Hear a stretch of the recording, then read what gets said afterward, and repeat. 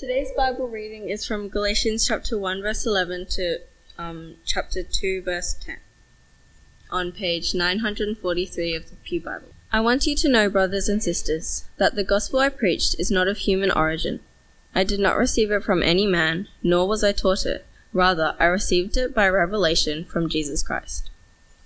For you have heard of my previous way of life in Judaism, how intensely I persecuted the church of God and tried to destroy it.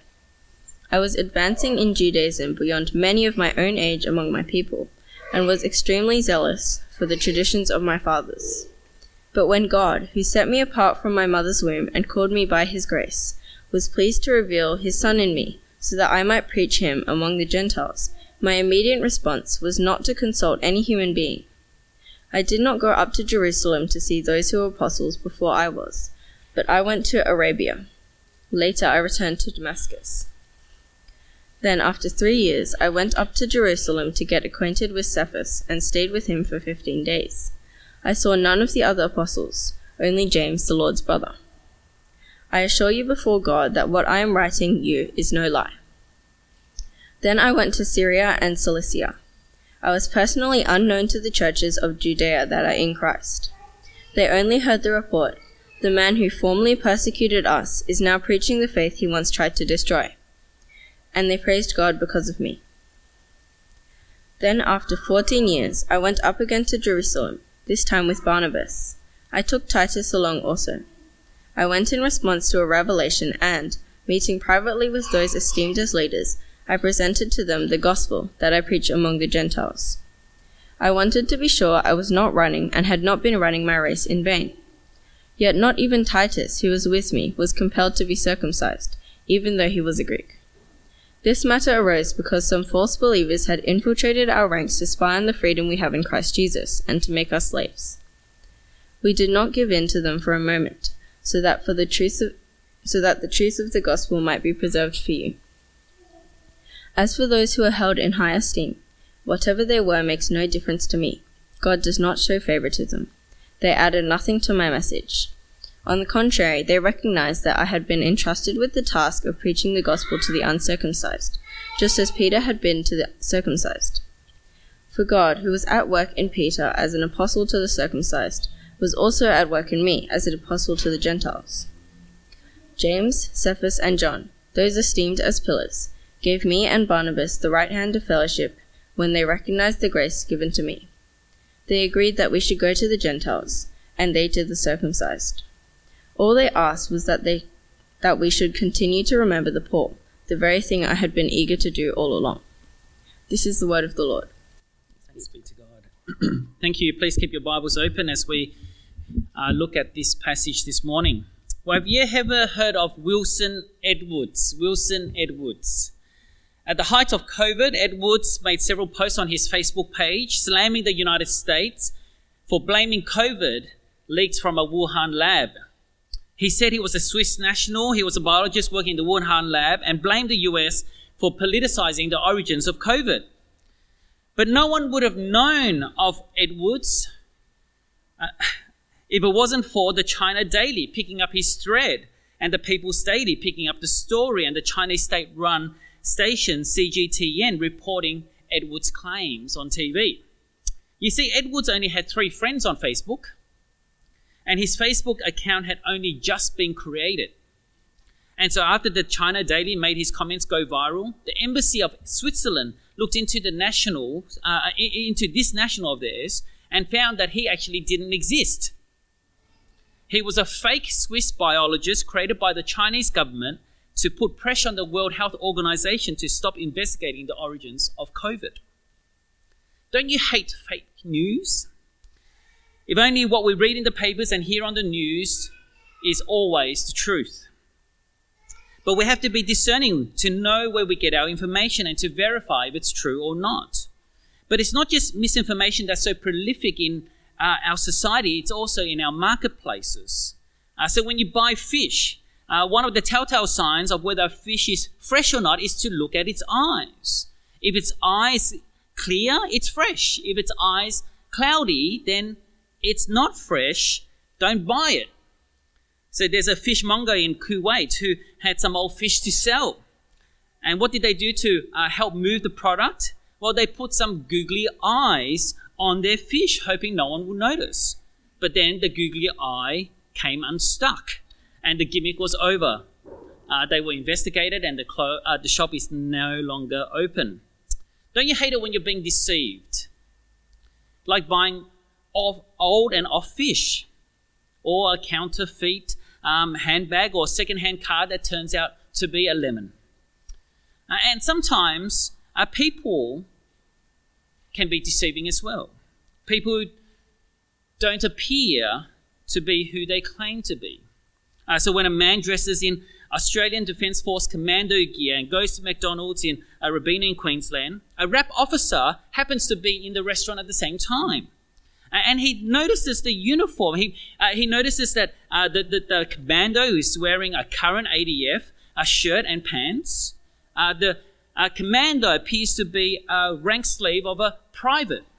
But then he notices the badge. The badge is in the wrong position, but also notices that aspects of his uniform is actually outdated. It's not the current uniform.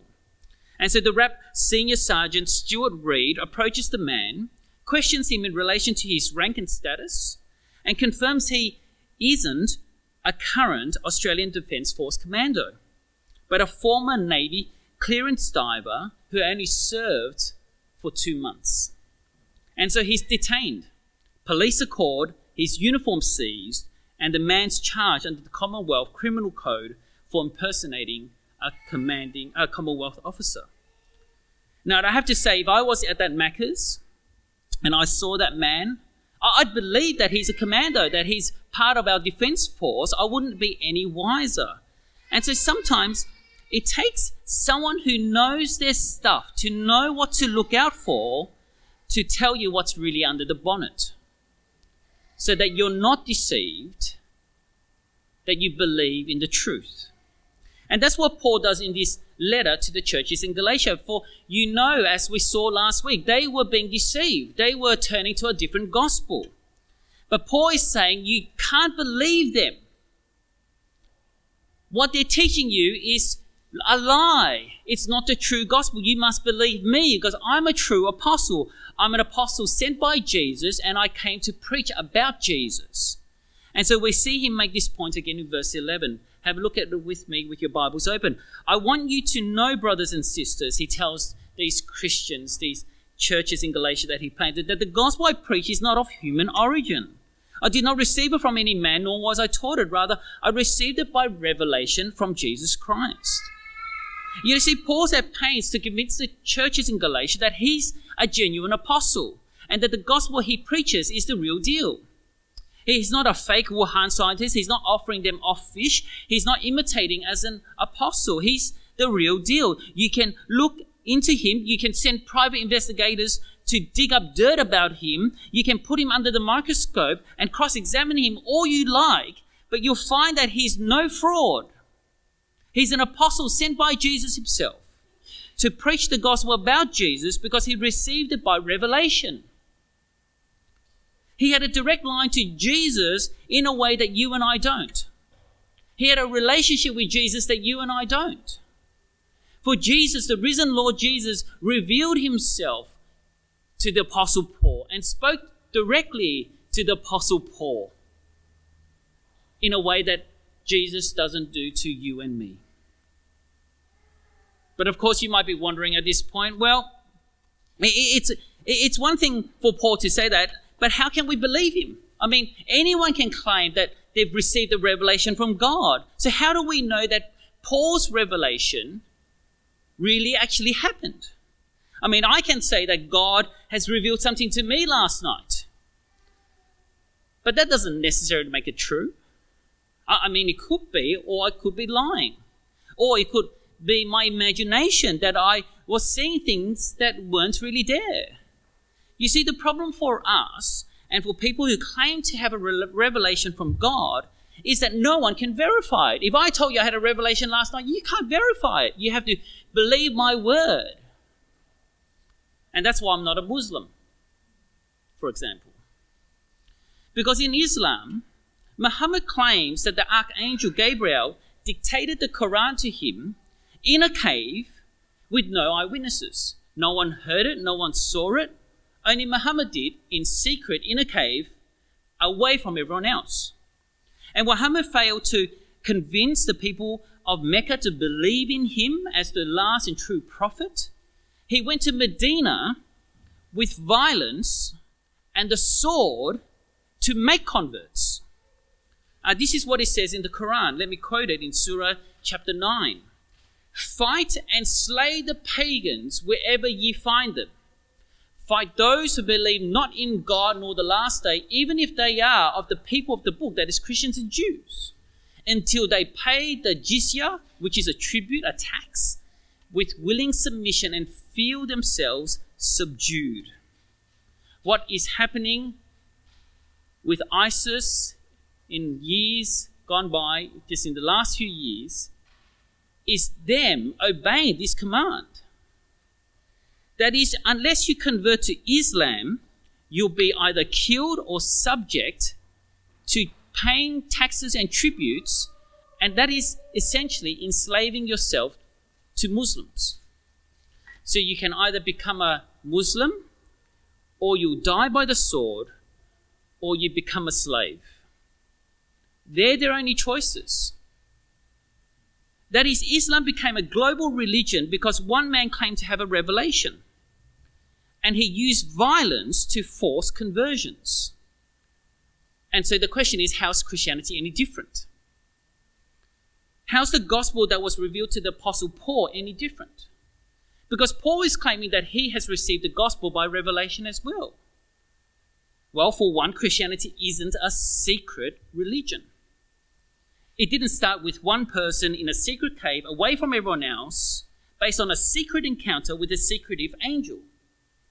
But it's based on public testimony of hundreds of people, hundreds and hundreds, thousands and thousands of people. People who saw Jesus live and do the miracles. People who were actually impacted by the miracles and witnessed it themselves. People who saw Jesus die on the cross and knew where he was buried and saw the risen Lord Jesus, and 500 even saw him ascending to heaven, including the Apostle Paul. He was one who saw the risen Lord Jesus. And in today's passage, Paul proves that he's a genuine apostle, that he's not a fraud, because he received the one and only true gospel directly from Jesus, and he tells us and he convinces us that he is speaking the truth by telling us his testimony. And we can break up his testimony into three main sections: Paul's conversion, Paul's ministry, and Paul's fellowship. So the first is Paul's conversion from verse 12. Now he was a Jew of Jews, a Pharisee of Pharisees, and his zeal for Judaism was second to none. He went to the Harvard University of Tarsus. He was trained by the most renowned professor, Gamaliel, and he knew the scriptures like the back of his hand. His pedigree linked him back to Abraham, therefore to the promises of God. His achievements were of high distinction, and he obeyed the laws of Moses like his life depended on it. And so when Jews began to put their faith in Jesus, what did Paul, this zealous Jew, do? Well, he went and pursued the Christians. And he went to persecute them, not just with words, he pursued them with the sword. Verse 13, for you have heard of my previous way of life in Judaism, how intensely I persecuted the church of God and tried to destroy it. I was advancing in Judaism before many of my own age among my people, and I was extremely zealous for the traditions of my fathers. You see, you couldn't have lived a more perfect life, a more holy life than Paul did.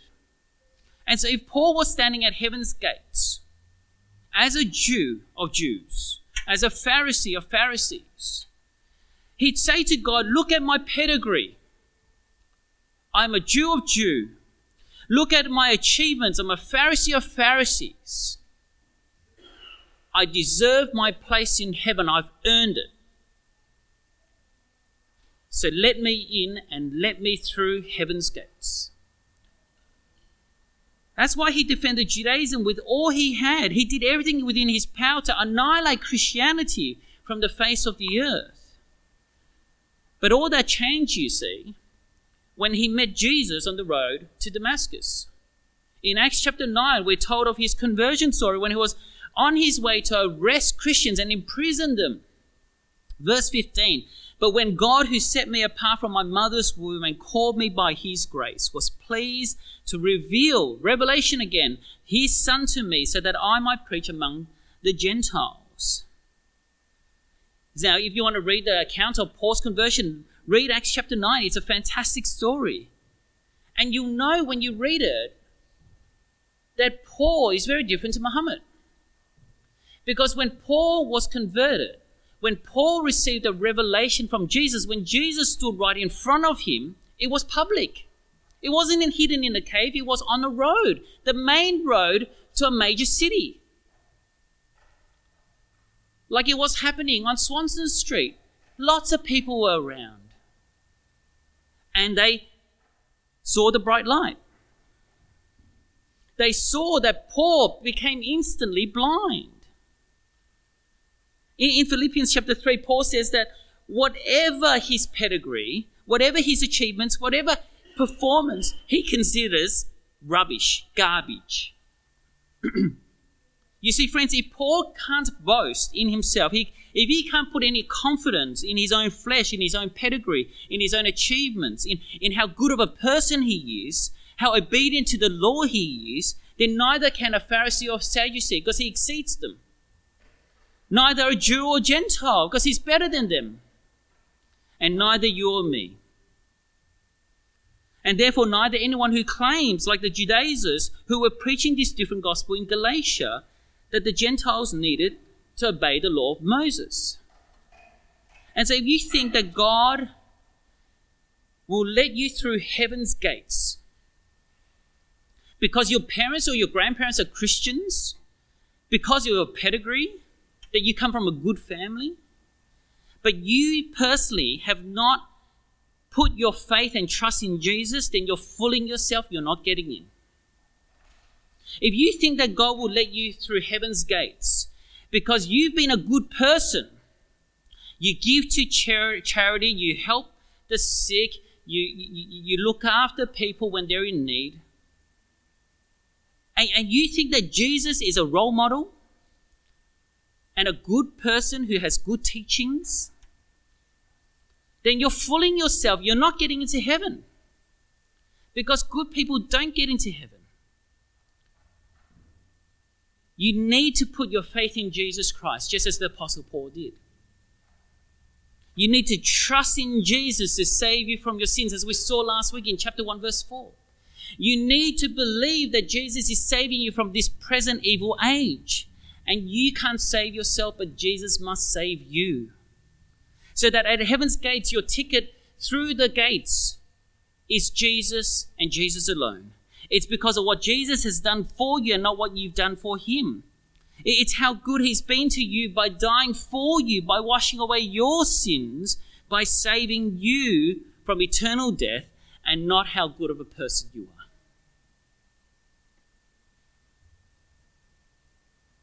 But why is Paul telling us this? How does this prove that he's an apostle? That his revelation is true? Well, it's because of this. Paul had everything to lose and nothing to gain. His parents probably disowned him. His friends probably ran away from him. Everything he believed was wrong. Everything he worked towards in his life was rubbish, was useless. But even though Paul lost all he had ever known and ever believed, he now had something even better, something he wanted all along, and that was forgiveness and freedom, salvation and hope by grace through faith in Christ alone. By losing everything, he gained everything. And so, friends, make sure you don't just know the gospel, but you actually consider all your efforts of being a good person, of anything that you think you can do for God to earn your way into heaven, you consider rubbish. For your ticket to heaven is faith in Christ alone. Now, the second reason we know Paul met Jesus is because he knew the gospel without consulting anyone. He didn't attend any courses. He didn't read any books. He didn't search up ChatGPT. After receiving the gospel from Jesus, he went to preach the gospel about Jesus. Verse 15, but when God, who set me apart from my mother's womb and called me by his grace, was pleased to reveal his Son in me so that I might preach him among the Gentiles, my immediate response was not to consult any human being. I did not go to Jerusalem to see those who were apostles before I was, but I went into Arabia. Later, I returned to Damascus. You see, Paul's point here is that he went to Arabia and not to Jerusalem. After receiving the gospel from Jesus, he didn't go to Jerusalem for instruction or training, reception or confirmation. He went to Arabia to preach the gospel. And it was only after 3 years that he met with Cephas, or as we know him, the Apostle Peter, as well as James, the brother of Jesus, verse 18. Then after 3 years, I went up to Jerusalem to get acquainted with Cephas and stayed with him 15 days. I saw none of the other apostles, only James, the Lord's brother. I assure you before God that what I'm writing to you is no lie. You see, if Muhammad went to Medina and then he met lots and lots of other people who received the exact same revelation, he might be a little bit more believable. But he didn't. Whereas with Paul, everyone in the Christian world knew that he was a persecutor of the church. But then when word spread about his ministry and about his conversion, they praised God for him. Verse 21, then I went to Syria and Cilicia. I was personally unknown to the churches of Judea that are in Christ. They only heard the report. The man who formerly persecuted us is now preaching the faith he once tried to destroy. And they praise God because of me. You see, Paul did a complete 180. That's what repentance is. A complete 180. You're heading down the path of God is going to accept me because I'm a good person and I obey the laws. And a 180 is turning away from that and saying, that's all rubbish. That will never get me to heaven. It's putting my faith in Jesus. He became a Christian. And so Paul the persecutor became Paul the preacher. Paul the persecutor became Paul the persecuted. And so not only was Paul's conversion public, his ministry was public. And even though he went to preach the gospel for 3 years before he even met one other apostle,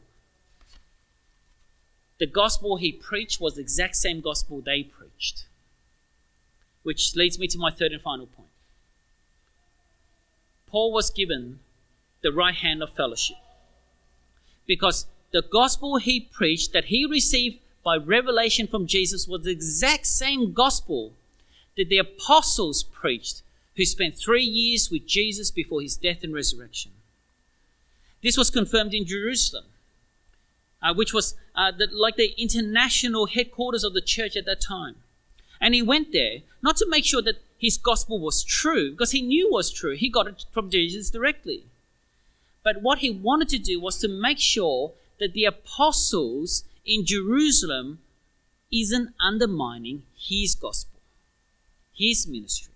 And so let's look at chapter 2 from verse 1. Then after 14 years, I went up again to Jerusalem, this time with Barnabas.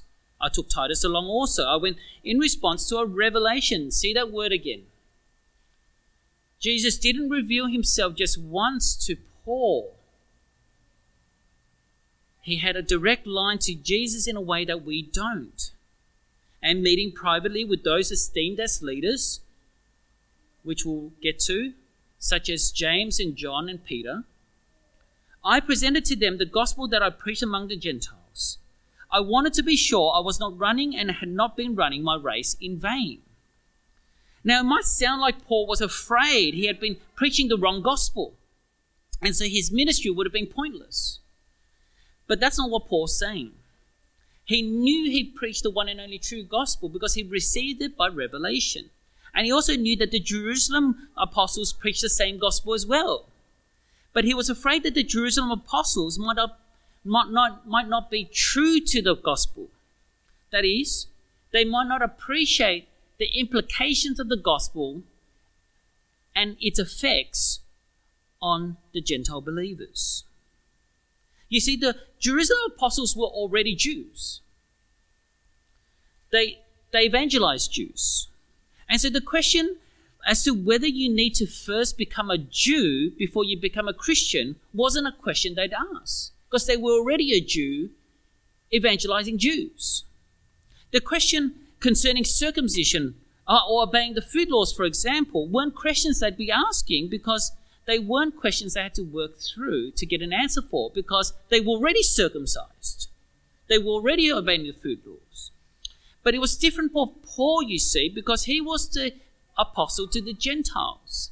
He was evangelizing pagans, non-Jews.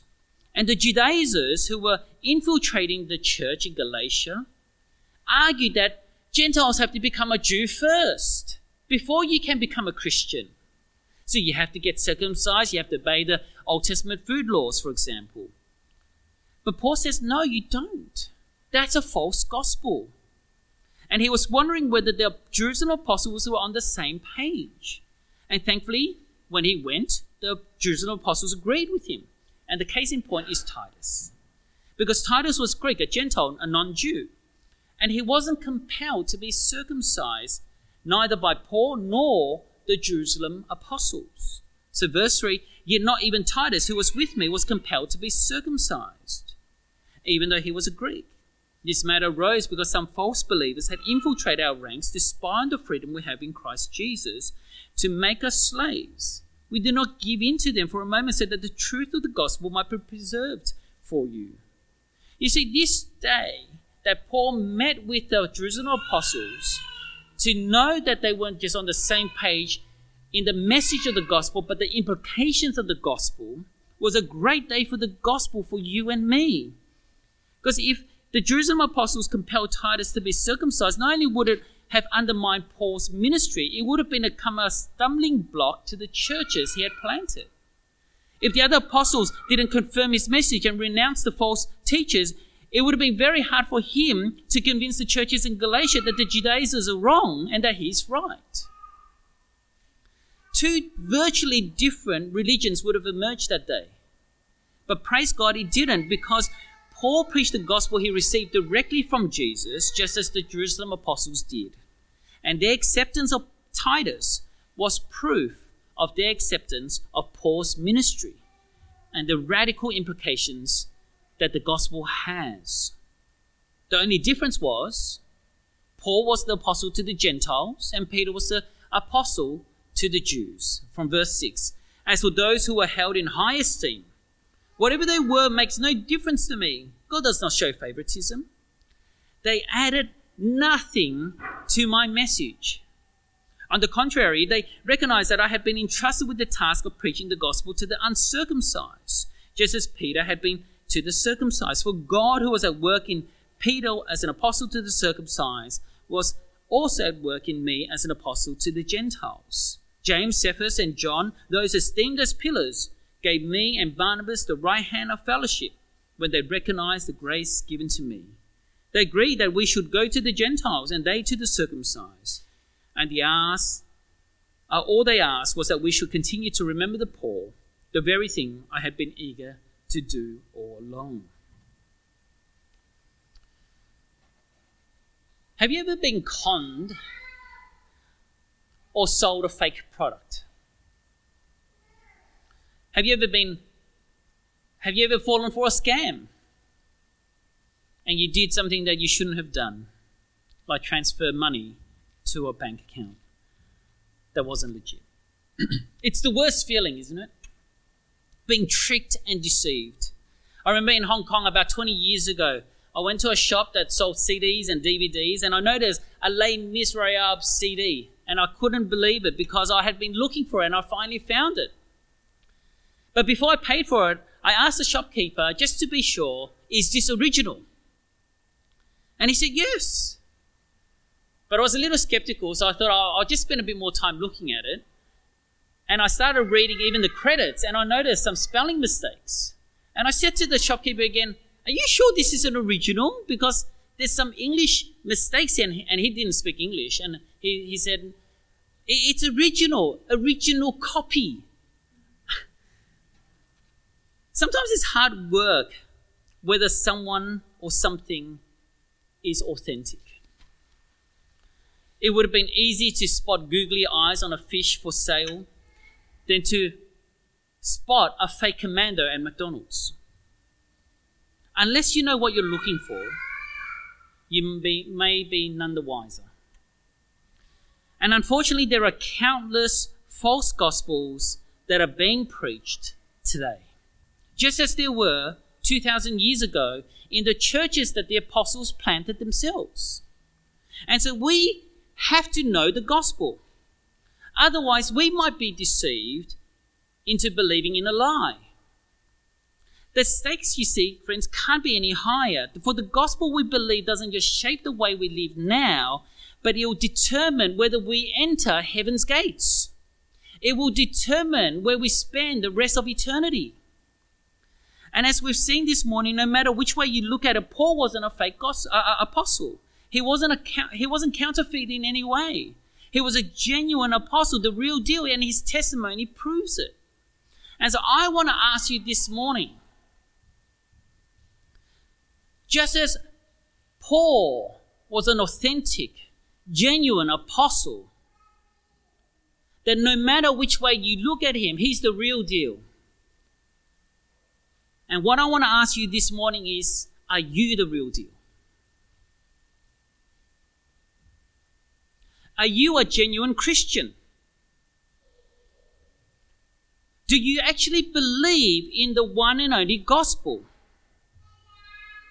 If a private investigator was sent to investigate you and leave no stone unturned, to look through your messages, to look at the way you live, to get into your mind and how you make decisions, is Jesus your Lord, the one in whom you love?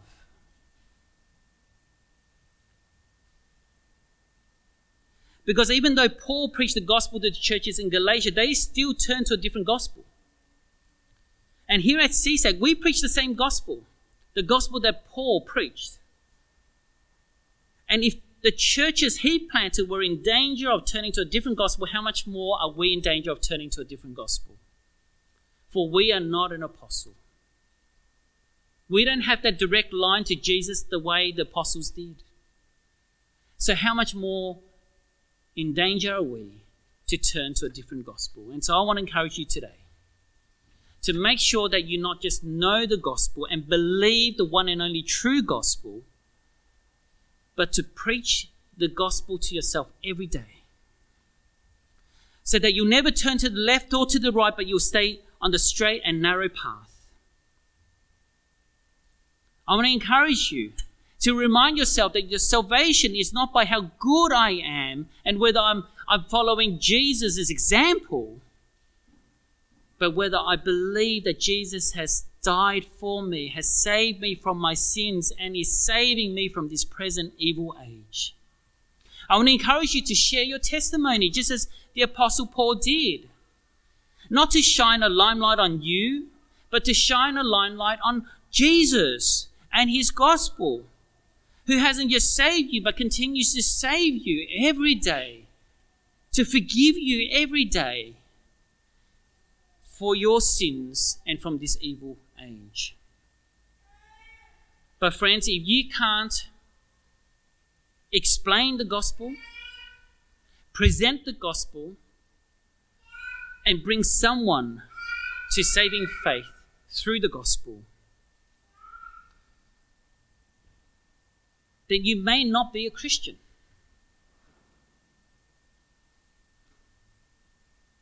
If you're not sure whether God will let you through the open gates of heaven, if you don't know, then you may not be a Christian.